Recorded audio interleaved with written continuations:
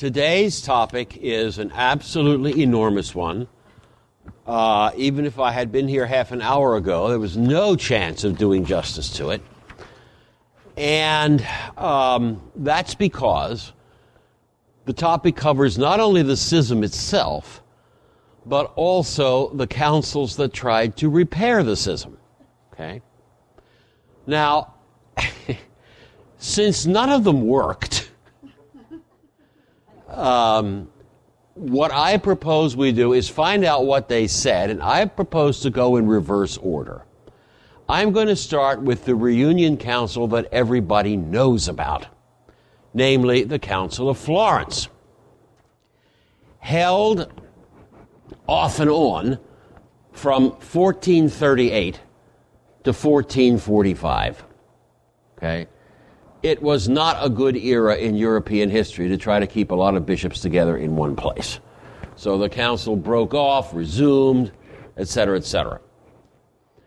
Now, the important part of Florence's work for us is the decrees for reunion that Florence made for the Greeks, for the Armenians, for the Jacobites, which was a faction of the church in Syria, and especially important for us is the decree for the Greeks.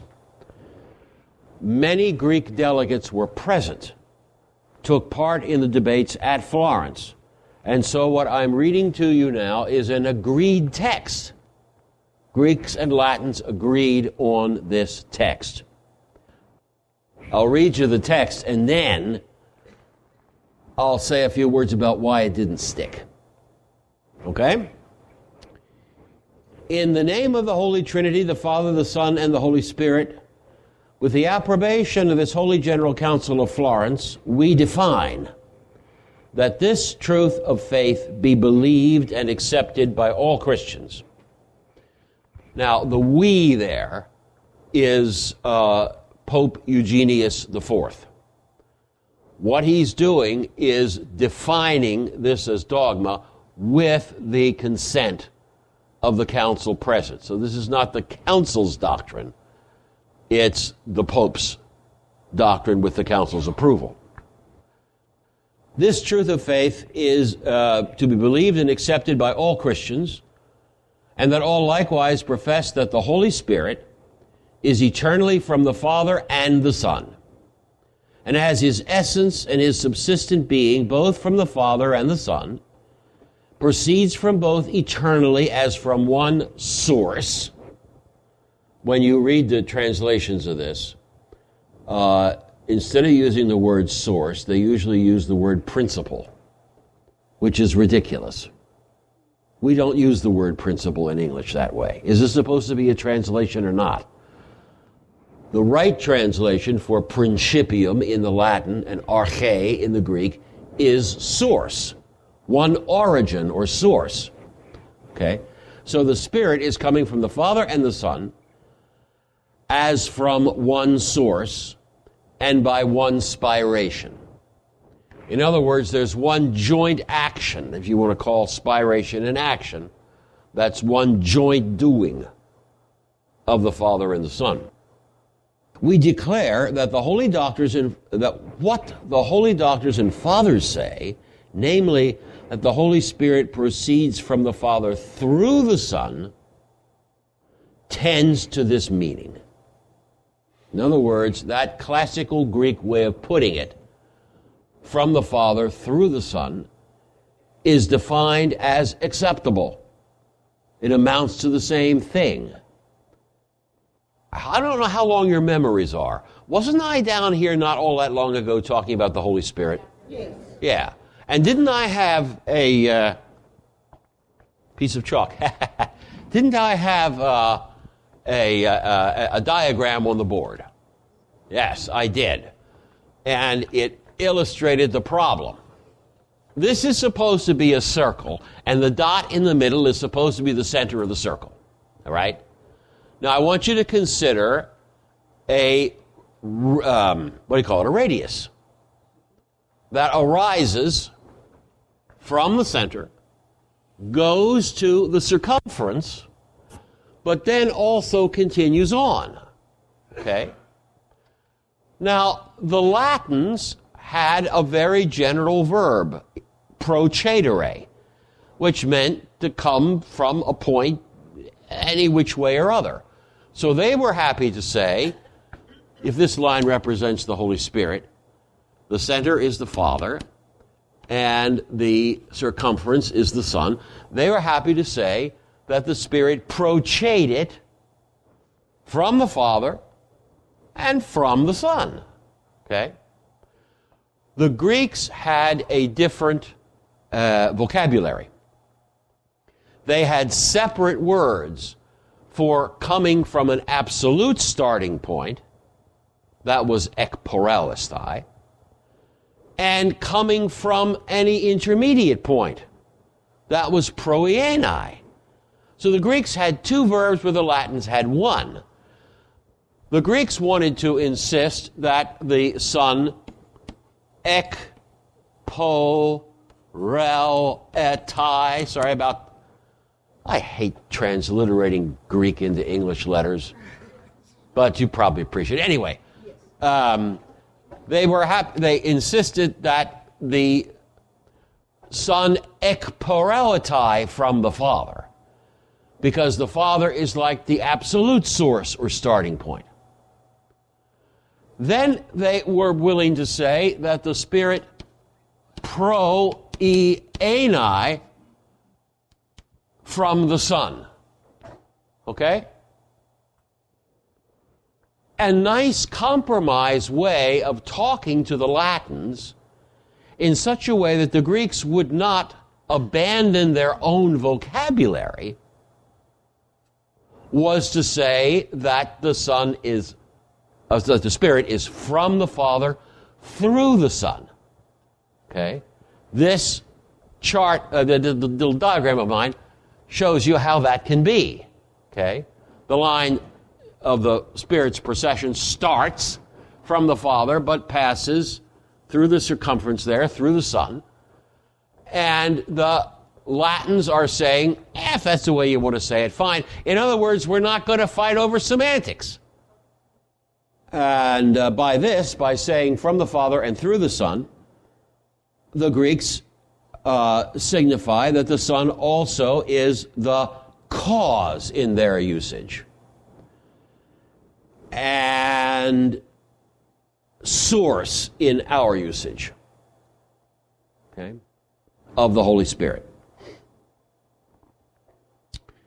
So the Son is a source of the subsistence of the Holy Spirit, as is the Father also. All right, now the rest of this is not going to raise any eyebrows. All things which are the Father's, the Father himself has given in begetting his only begotten Son. Without exactly being the Father, the Son himself possesses this from the Father, namely, that the Holy Spirit proceeds from the Son, from whom he was, moreover, eternally begotten. We define, in addition, that the explanation of the word filioque, for the sake of declaring the truth and also because of imminent necessity, has been lawfully and reasonably added to the creed. Okay. Notice that this is a judgment about the canonical process, or rather, lack of canonical process, that put the word filioque into the Latin of the Nicene Creed. It's because Nicene Constantinople. We're going to use it, Mass. That creed. The word was originally not there. We don't know exactly where the use of it started. Probably in Visigothic Spain. The doctrine of procession from the Father and from the Son was certainly debated in Spain in those days at the councils of Toledo. This was before the Muslims came and took over Spain, so they still had those delightful Visigothic kings. And great saints flourished, and regular councils were held at Toledo. and this was debated, and it's possible that this usage began in Spain, proceeded from there to the court of Charlemagne, eventually came south over the Alps, but we know that as late as 860, the word was not yet in use when the creed was cited in the church in Rome, when the creed was quoted. So it was slow coming to Rome, okay? Eventually it did. Point is, Rome never made any opposition to it. Rome was satisfied that the doctrinal basis for the addition was okay, but there never was an official council prior here to Florence that said adding that word is okay. Okay? So it was one of these things that crept in as a matter of usage. Okay? And all the Pope is saying here is that, well, there were good reasons. You know, served a need. Okay. Next paragraph has to do with Eucharistic matters. Listen to this. We, that's Pope Eugene again, have likewise defined that the body of Christ is truly effected in unleavened or leavened wheaten bread. Unleavened or leavened. And that priests ought to effect the body of our Lord in either one of these, each one, namely, according to the customs of his church, whether that of the West or that of the East. Okay? Now, this breadth of view was not always reciprocated on the Eastern side. Well, let me talk a minute now about what became of the Council of Florence. The Greek delegates went home. Remember, this is only about 20 years before Constantinople fell. The Greek delegates went home and were raked over the coals. There was a large party in the episcopate in the East that simply did not want union on these terms because they still believed in the theological case against the filioque, and they had many other complaints about Roman usages as well. They didn't want the union. And so the whole thing fell through. The chief campaigner in the East against accepting the union decree of Florence was a Bishop Mark of Ephesus. Okay? I don't want to say any more about Mark of Ephesus. Some people are fans of his, and I am not particularly such a fan. I think this was the last chance for a union to work, and Mark of Ephesus, among others, sabotaged it. And then the Greeks started giving the Latins fancy names. Okay? Did you all know, I assume you're all Latins here, did you all know that you are azymists? A-Z-Y-M-I-S-T-S. Azymist. That's somebody who uses unleavened bread in communion. In the Eucharist. If you don't have it leavened, you're an azymist. Not only that, but you are also a filioquist. Yes. Filioquist azymists. That's what you all are. Okay. All right. Now, there were other griefs and problems that were briefly addressed at Florence, and I will mention them very quickly. I'm going to pass over the discussion of the eschatological issue. It had to do with what happens to souls when they leave this life repentant for their sins, but not yet having made sufficient satisfaction for their sins. Do they go to purgatory where they experience the cleansing from those sins, or do they simply rest until the resurrection? Okay? And the Council of Florence takes a view that they are indeed cleansed in purgatorial fire. More interesting for us is the final paragraph of this decree for the Greeks. We define likewise that the Holy Apostolic See and the Roman Pontiff hold the primacy throughout the entire world, and that the Roman Pontiff himself is the successor of Blessed Peter, the chief of the apostles, and the true vicar of Christ, and that he's head of the entire church, and the father and teacher of all Christians, and that full power has been given to him by Blessed Peter. Full power was given to him in Blessed Peter by our Lord Jesus Christ to feed, rule, and govern the universal church. Okay?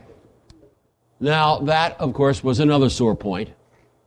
Here we have the Greeks agreeing to that universal primacy of jurisdiction held by the successor of Peter. All right. Now, I've told you what Florence said, what the Pope defined at Florence, okay? And I have told you why it did not result in a permanent reunion, okay? The work of the Greek delegates was undone when they got back home. And, of course, the Greeks had, not to mention the theological problems, the Greeks had plenty of reason to be mad at the Latins. After all, one of the Crusades had sacked Constantinople. Was it the Venetians or the Genoese? I think it's the Venetians. Just spoiled the churches and looted and just laid the place into a terrible mess. And as you can well imagine, the Greeks were not going to be happy with the Latins after that. When you think of the Byzantine Empire, I want you to think of Argentina. Okay? Because the two countries, well, Byzantium was once a country, share the trait that's called, I think, megacephaly. One huge overgrown head and a tiny withered little body. Okay? In Argentina, everything turns upon Buenos Aires. That's where everybody worth knowing lives, and it's the business capital, economic capital, political capital, everything. And the rest of the country is basically the sticks. Wow. Byzantium became the same way, especially after the Muslim conquests took away the huge provinces of Syria and Egypt, and then the Turks took away Byzantine control of Anatolia, which is now Turkey. There was very little left to the territory of the empire. It was shrinking to be just the city itself. All right? Well, what do you think the Argentines would think of the Brazilians if they invaded Buenos Aires, sacked it, and proceeded to set up the Portuguese Republic of Argentina? Yeah. No. This was not a good move. Some of us have not forgiven the Venetians to this day. But anyway, the Greeks had their reasons to be extremely hostile to the Latins. That fed into the campaign to frustrate the unity work of the Council of Florence. Now I want to go back in time. I want to go back in time to the Second Council of Lyon. The date of the Second Council of Lyon is 1274. Okay? So we've gone back almost 200 years. And at this point, there was another earlier reunion effort. Union was urgently desired by a reunion with the West, was urgently desired by the Emperor Michael Palaeologus. Okay?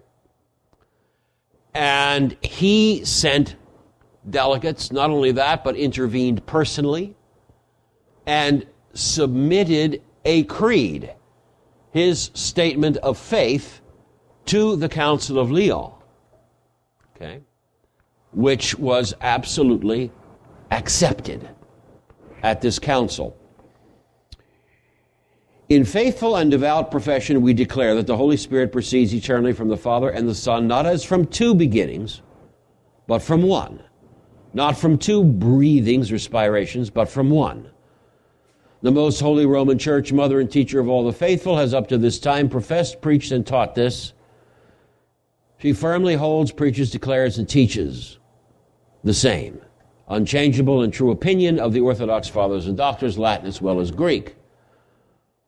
But because some, through ignorance of the irresistible aforesaid truth, have slipped into various errors, we, in our desire to close the way to errors, with the approval of the Sacred Council, condemn and reject those who presume to deny that the Holy Spirit proceeds eternally from the Father and the Son, or say that he comes from the Father and the Son as from two beginnings, or accuse us of saying that.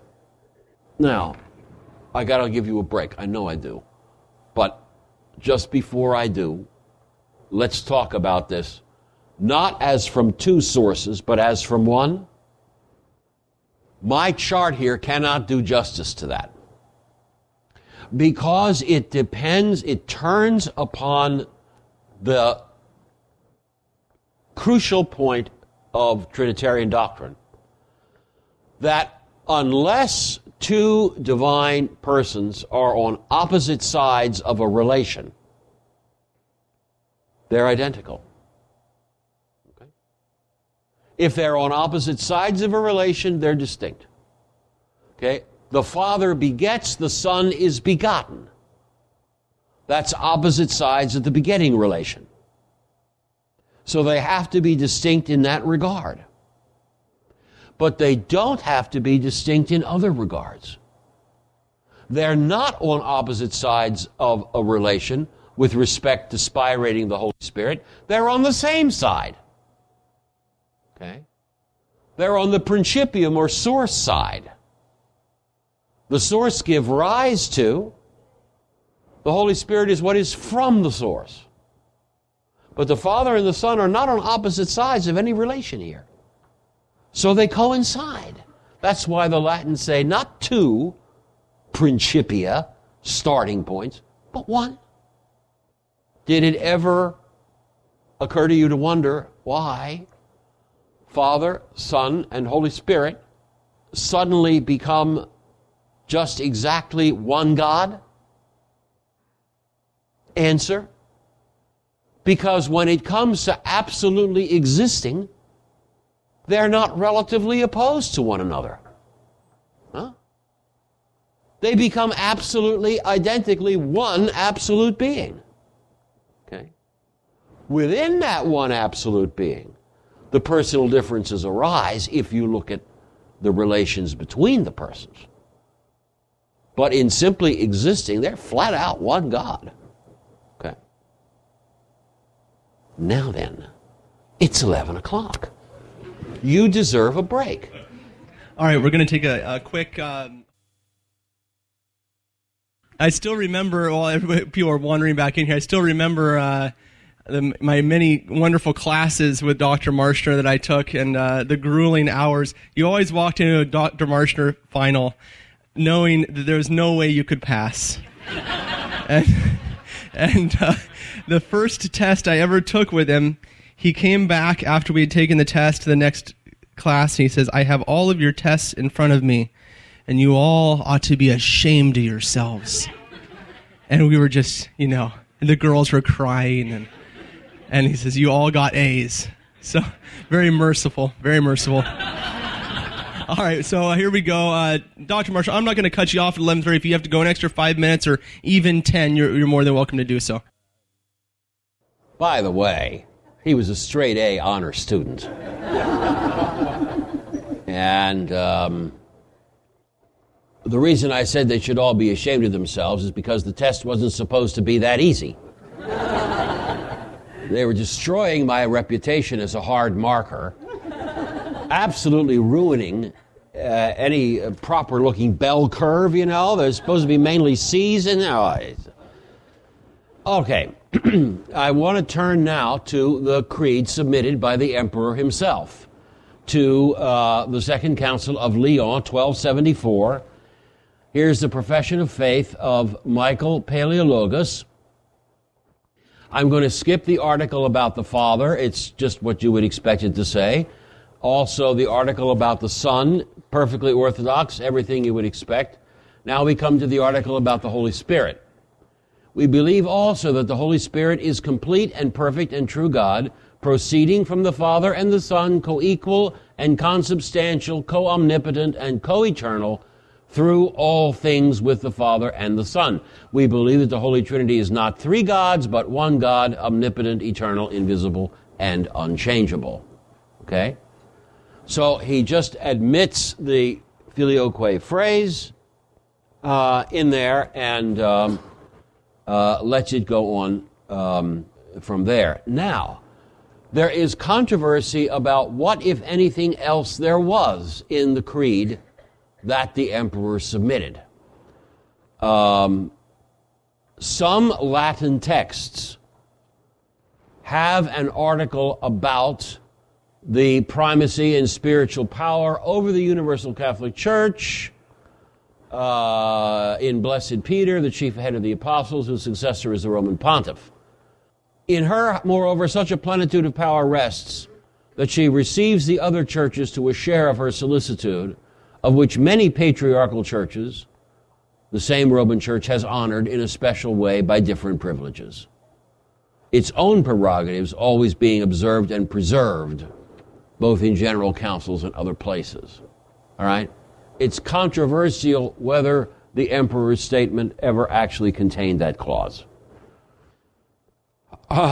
If you think it's peculiar to have documentary problems about what was actually said and done at an ecumenical council, I assure you, it is not peculiar because there are too many people with too many strong interests.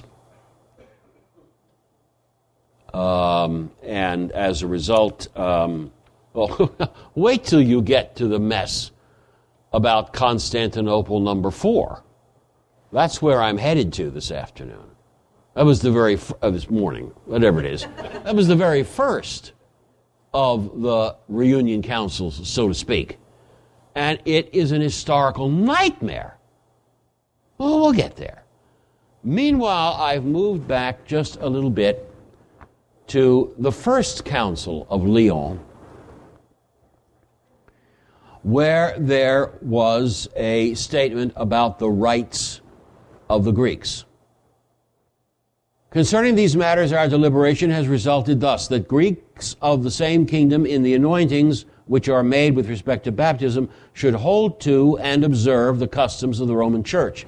In other words, they wanted the Greek priests to stop conferring the sacrament of confirmation. Roman custom left that to the bishops alone. Point 2, but the rite or custom which they are said to have of anointing completely the bodies of those to be baptized may be tolerated if it cannot be given up or be removed without scandal, since whether or not it be done, it makes no great difference with regard to the efficacy or effect of baptism. All right?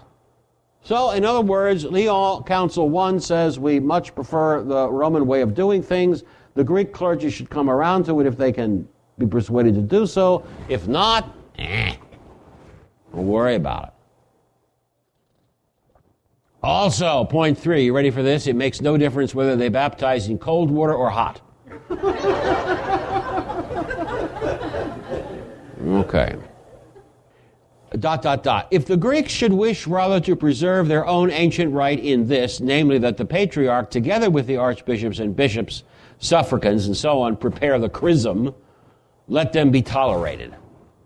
In other words, the Latin custom was any ordinary can prepare holy chrism in his own cathedral. Okay?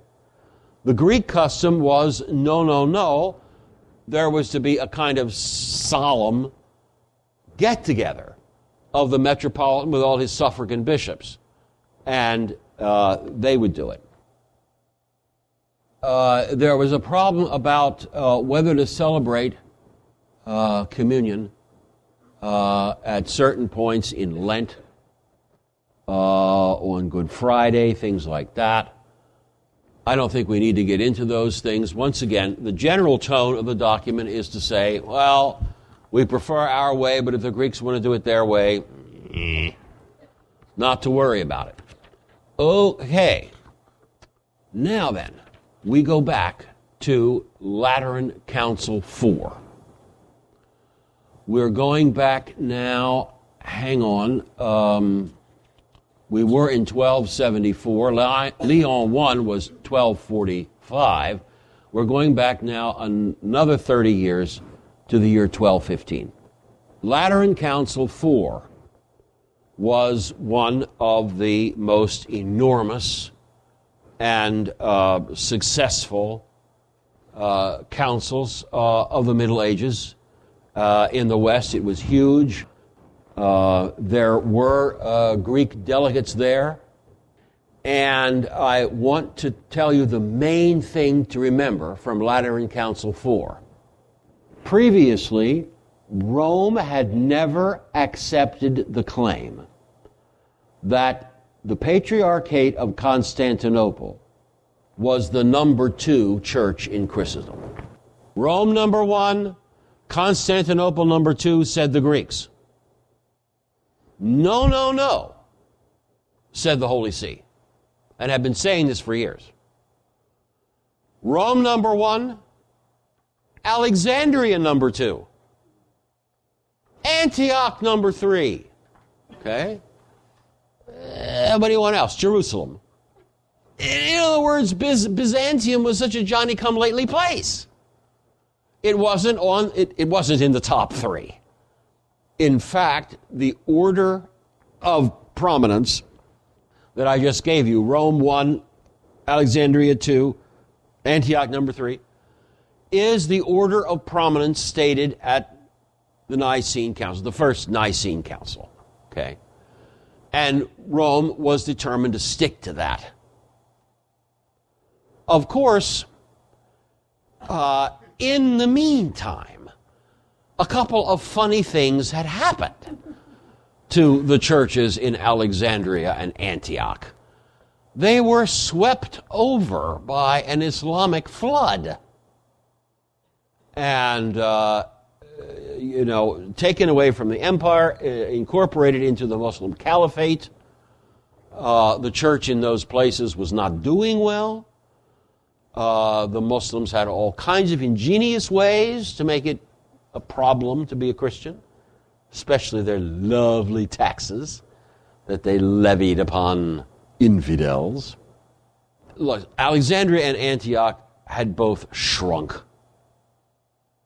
to vestigial churches by the year 1215. And so Rome finally agrees to allow Constantinople to hold second place in honor. Here's the text. Renewing the ancient privilege of the patriarchal sees, with the approval of the Sacred Universal Synod, we, that's the Pope again, sanction that after the Roman Church, which by the ordering of the Lord before all others holds the first place of ordinary power, as the mother and teacher of all the faithful, the Church of Constantinople holds first place after Rome. Alexandria, then Antioch after that, and Jerusalem in the fourth place. Okay? Now, that had long been a bone of contention. Okay? And it is something of an event that by 1215, the Latin Church was ready to say, okay, Constantinople, you're number two.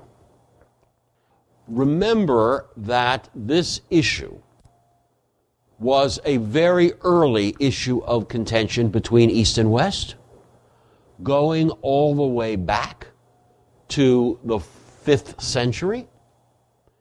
There was a funny thing happened at the Council of Chalcedon in 451. Okay?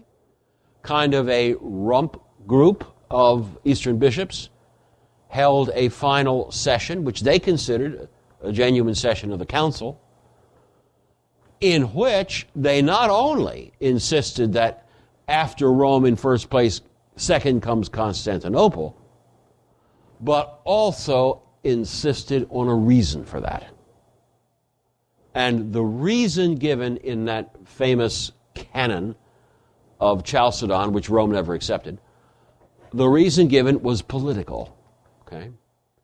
The Roman Church the Church of Old Rome had this enormous primacy because it was the capital of the empire. Now that the capital had been shifted to Constantinople, Constantinople should have equal rank, okay, or just as great a jurisdiction. Never mind primacy of honor. Old Rome wants to keep primacy of honor, keep it. But as far as extent of jurisdiction is concerned, the See of Constantinople should now be up there on the same level. All right? Now, of course, Rome never accepted this political explanation of where Roman primacy came from. Okay?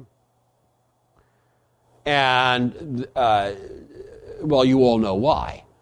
Because Rome insists that her primacy of jurisdiction comes from the fact that her bishops are successors of Peter, to whom Christ made certain promises in the gospel. Okay? All right. Now, I can understand theological arguments that would challenge that traditional theological basis for the primacy of Rome. I didn't say I agreed with them. I said I could understand them. What I don't understand is this political theory. I just don't understand it. Yeah, old Rome was the capital of the empire until Constantine the Great moved the capital. Yeah, but during that whole time, the church in Rome was getting zero support from the empire. On the contrary, everybody connected with the Holy See had to be as quiet as a mouse. They had to stay out of the eyes of the government. These were centuries of persecution. I mean, being a bishop in Rome was like trying to survive as a mouse on top of the table. You better get down on the floor and scurry out of sight, or you're not going to make it. So, absolutely, the old empire did absolutely nothing, and yet to support the See of Rome. And yet, during all those centuries, up until let's say 425, during all those centuries, Rome had been hearing appeals, settling disputes, judging heresies. Okay. So it's inconceivable to me that anybody would think that whatever authority, jurisdiction Rome had came from the political accident that it was in the capital city at the time. All right, now I want to read you another passage from the Fourth Lateran Council. It is a little chapter on the pride of the Greeks against the Latins. although we wish to cherish and honor the Greeks who in our days are returning to the obedience of the Apostolic See, by sustaining their customs and rites in as far as we are able with the Lord, yet we do not wish, nor are we able to defer to them, in things which engender danger to souls and detract from ecclesiastical honor. When the church of the Greeks, withdrew from obedience to the Holy See, in other words, when the schism started, the Greeks began to detest the Latins so much that, among other things, if at any time a Latin priest had celebrated Mass on one of their altars, they themselves were unwilling to sacrifice on these altars before they washed them, as if they were defiled on account of the sacrifice by the Latin priests. Well, yeah, that's a bit much. These same Greeks presumed with indiscreet boldness to rebaptize those baptized by the Latins. And up to this time, as we have learned, certain ones do not fear to do this. In other words, part of the theory, or practice at least, of the Eastern Church in schism was to deny the validity of baptisms done by Roman clergy. Indeed, many Orthodox today deny the validity of the orders in the Roman Church. Okay. So this sort of thing obviously is inconsistent with reunion. And so that says the council had to stop. All right. Now then, we've got Lateran IV under our belts. You know what happened there.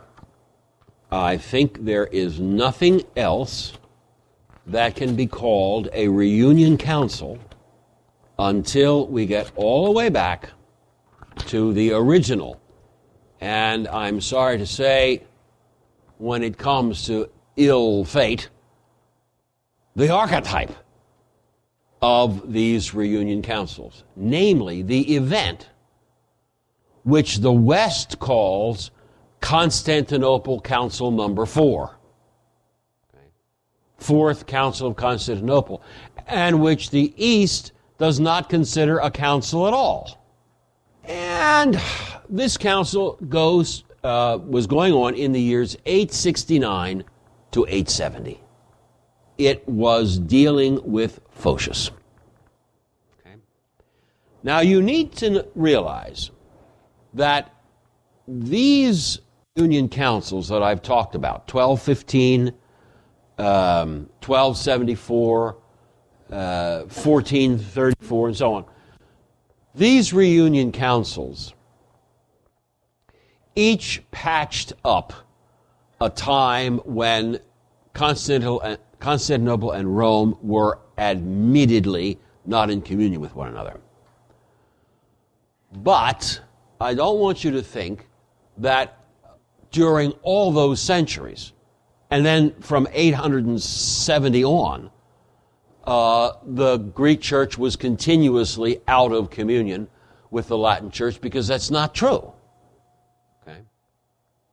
It will turn out that the affair with Photius the Great, Patriarch of Constantinople at the time, is just an episode, but a very grueling episode that tested the willingness of the two churches to remain in communion. The council I'm going to say a little bit about, but not much, because there isn't too much to say. Constantinople, Roman numeral 4, did condemn Photius, excommunicated him, and so on. Within 10 years, Photius had been received back into union with the West, and he was patriarch again. Then he fell from imperial grace again and ended his life in absolute obscurity. Okay? The poor man disappears from history around the year 876. Just disappears. We do not know how many more years he lived. Maybe 10. Now, look, Constantinople Council number 4 did not deal with any matter of doctrine, didn't define any dogmas. It was entirely concerned with what we may call disciplinary and canonical issues. And I'm not going to keep you very much longer, but I have to tell you a few things about Photius. Every once in a while, there comes into history a kind of human hurricane. You know, a man of such talent at influencing people and getting people to obey him that he's almost irresistible. Photius was like that. Photius. Okay? Photius. Photius. To tell the story of Photius, I have to go back to a little discussion of Byzantine politics. Okay? The adjective did not acquire its modern meaning for nothing. Okay. As late as around 780 to 800, Constantinople was still groaning under the yoke of iconoclast emperors. Okay? Those emperors forced Constantinople out of communion with Rome, much against the will of the clergy and people of Constantinople. But anyway, it was a terrible mess. Then the last of the nasty iconoclast emperors died. There was a reunion brought about by the Second Council of Nicaea. And then a very interesting lady enters the scene of history. Her name was Theodora. She becomes the Queen Mother. Okay, this is about 850. She becomes 842. She becomes the Queen Mother because the heir to the throne is a child. The heir to the throne is Michael III. Well, he's a child. He's a minor, so a regency has to be arranged. Mama Theodora, who had been the wife of the preceding emperor, now steps forward into that role and wants her own man on the patriarchal see of Constantinople. She picks a man, a remarkable man. Okay, Michael III is still a kid, and Mama Theodora is basically running the empire with help from friends, and she picks for ecumenical patriarch a fellow named Ignatius. Now, you do not know what to make of Ignatius until you hear his last name. Okay? After all, what if I told you that somebody was named John, and then I said, yeah, John Plantagenet. Ooh. Well, it's the same way here. Ignatius' last name was Porphyrogenitos. That was the name of the royal family. Ignatius was a younger son of the preceding emperor. Porphyrogenitos. Okay? So this guy is a prince. And therefore, he's used to getting his own way. He doesn't put up with nonsense, and he's extremely zealous to clean up iconoclasm. All during the previous decades when the iconoclasts had been in power, he had been a tower of strength in resisting them, defending the holy images and icons and so on and so on. He was greatly in favor of the Western Church because the West had backed him up against the iconoclasts. And he was a fine man. Kids grow up. Have you noticed this problem? Michael III hits about age 18, and all of a sudden he declares that he's reached his majority, and he can take over the throne, thank you, Mama. He can rule in his own name, no more regency. What does Mama do? She has to agree. I know other mamas haven't been so accommodating. Never mind what the Empress Irene did to her rebellious son. But anyway, she agreed. She's a very pious woman.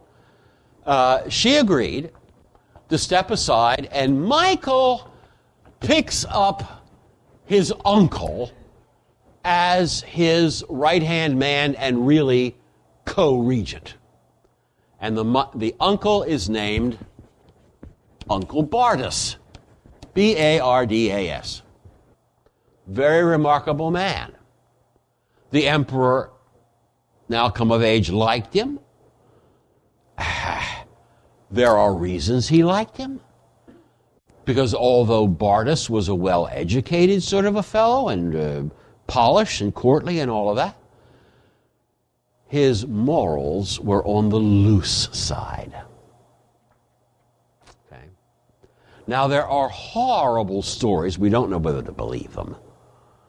But horrible stories about how Bardas staged orgies in order to draw his nephew into a corrupt manner of life.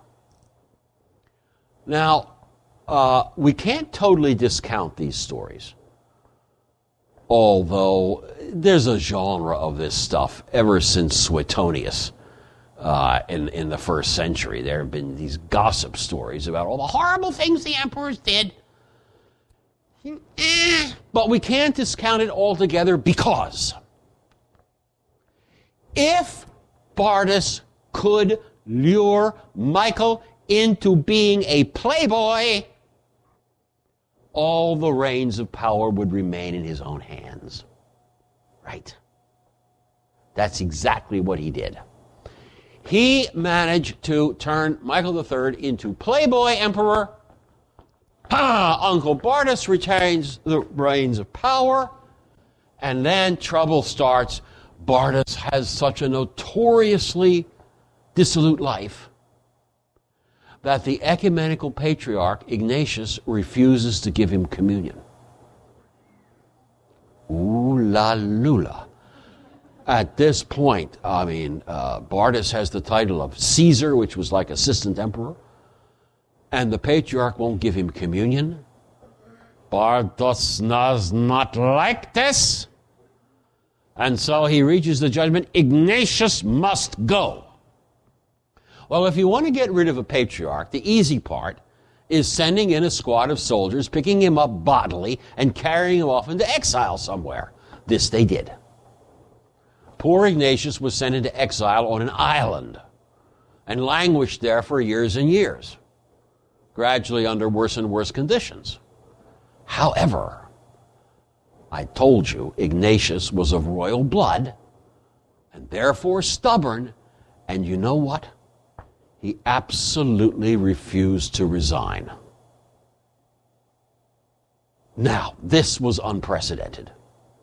Look, in Constantinople for centuries, emperors had come to power, wanted their own guy in the patriarchate, and would go to the current incumbent and say, you're out. I'm firing you. I want you to go away. I'm putting my own man on the throne. And the incumbent would have the grace to say, oh, well, Majesty, I resign. Once the previous patriarch resigned, the see would be canonically empty. And then the emperor could get a little synod together and arrange it so that the guy he wanted was picked. And there would be a canonically proper process producing the new patriarch. See? Ignatius wouldn't resign. Okay? They hold him up on this island for years, and he would not resign. Nevertheless, resignation or no resignation, Bardas decides he wants his own man on the patriarchal throne, and he picks a high-level bureaucrat, okay?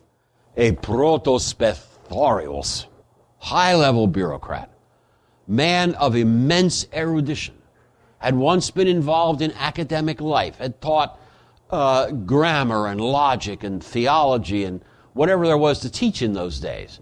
He was a polymath, meaning he knew a lot. And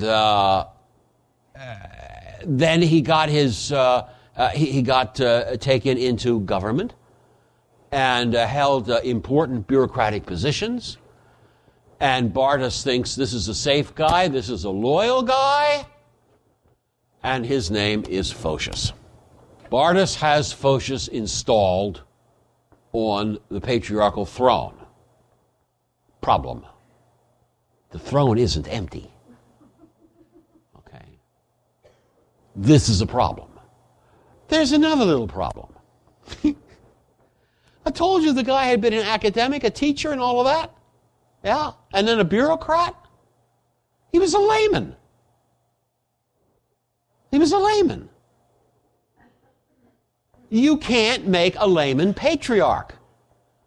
You have to have the decency to ordain him first. First, he's got to become a subdeacon, and then a deacon, and then I don't know what all. Certainly a deacon, and then a priest.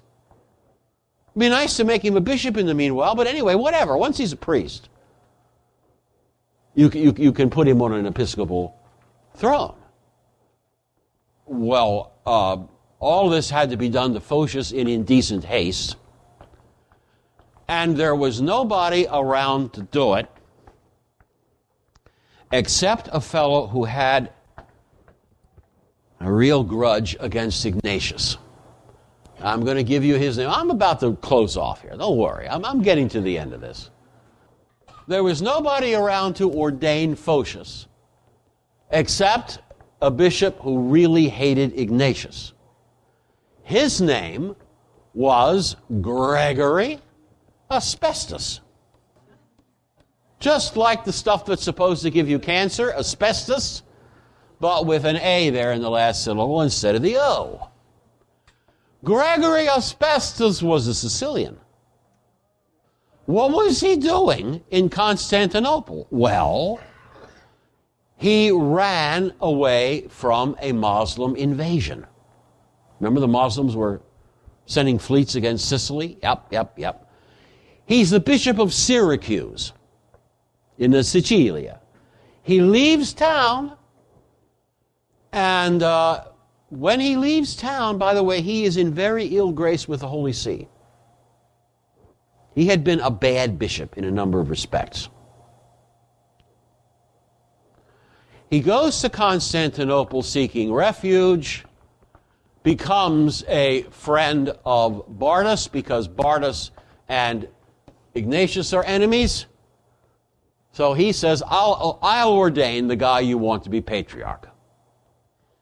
So here we go. Photius ascends the patriarchal throne after having been ordained by somebody Rome doesn't approve of at all, and while in fact the see is not vacant. When this story is sent to Rome, the Pope at the time, charming fellow named Nicholas I, was outraged. Maybe there would not have been a schism if Nicholas I had said, what are you going to do? These Byzantines, I mean, it's always force majeure over there in their capital. The emperor just throws, and his buddies, they just throw canon law to the winds. The heck with it, let Photius be. But Nicholas wasn't like that. Nicholas was going to be a stickler about the absolute letter of canon law. You can't put a neophyte, that is somebody just, not even ordained yet, you can't elect a neophyte to be a patriarch, and you certainly can't install him when the sea isn't empty? Well, it is a mess. Nicholas I absolutely rejects the claims of Photius to be the true patriarch.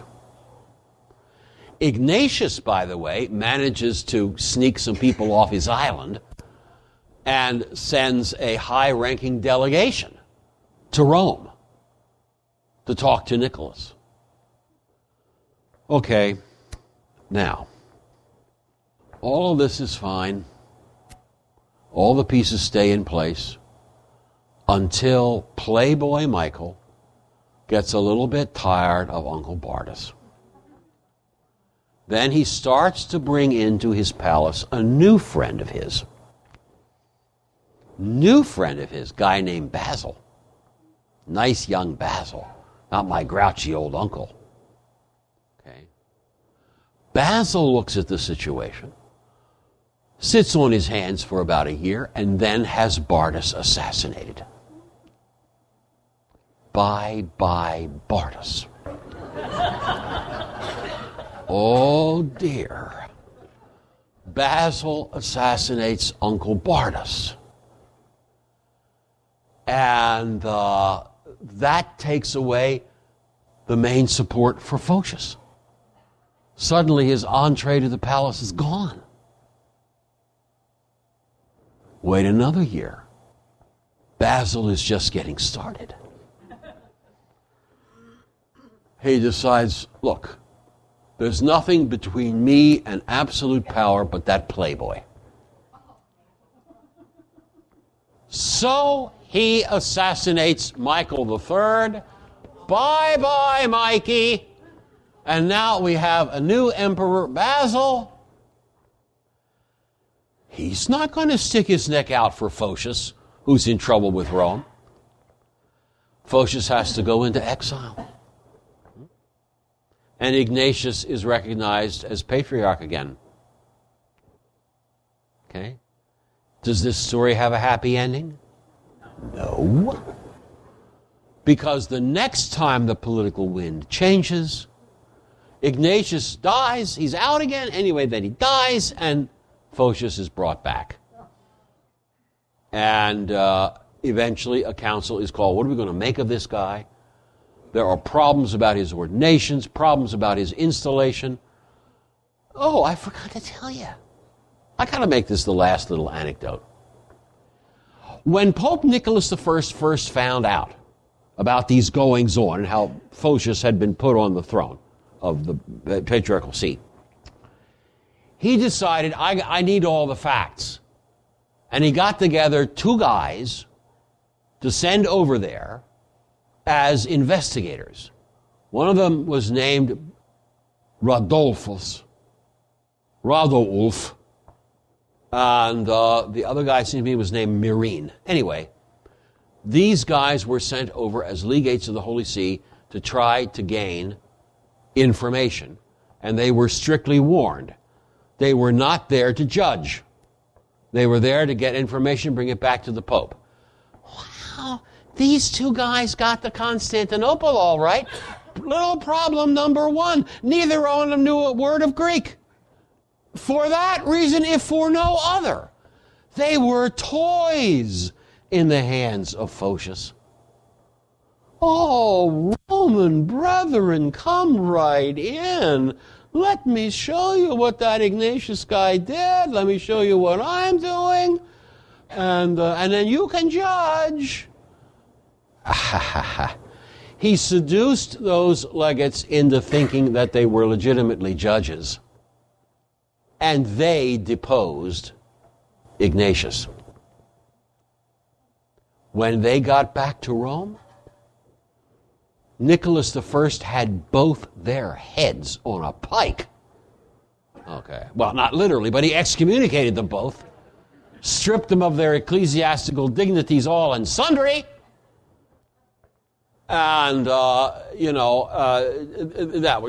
made Photius even madder, but then Photius, gets kicked out for a while. It's a long, nasty story. Finally, with Photius out of the way, a council is held, that's Constantinople IV, to flat out condemn him. But the council made a huge mistake. Huge.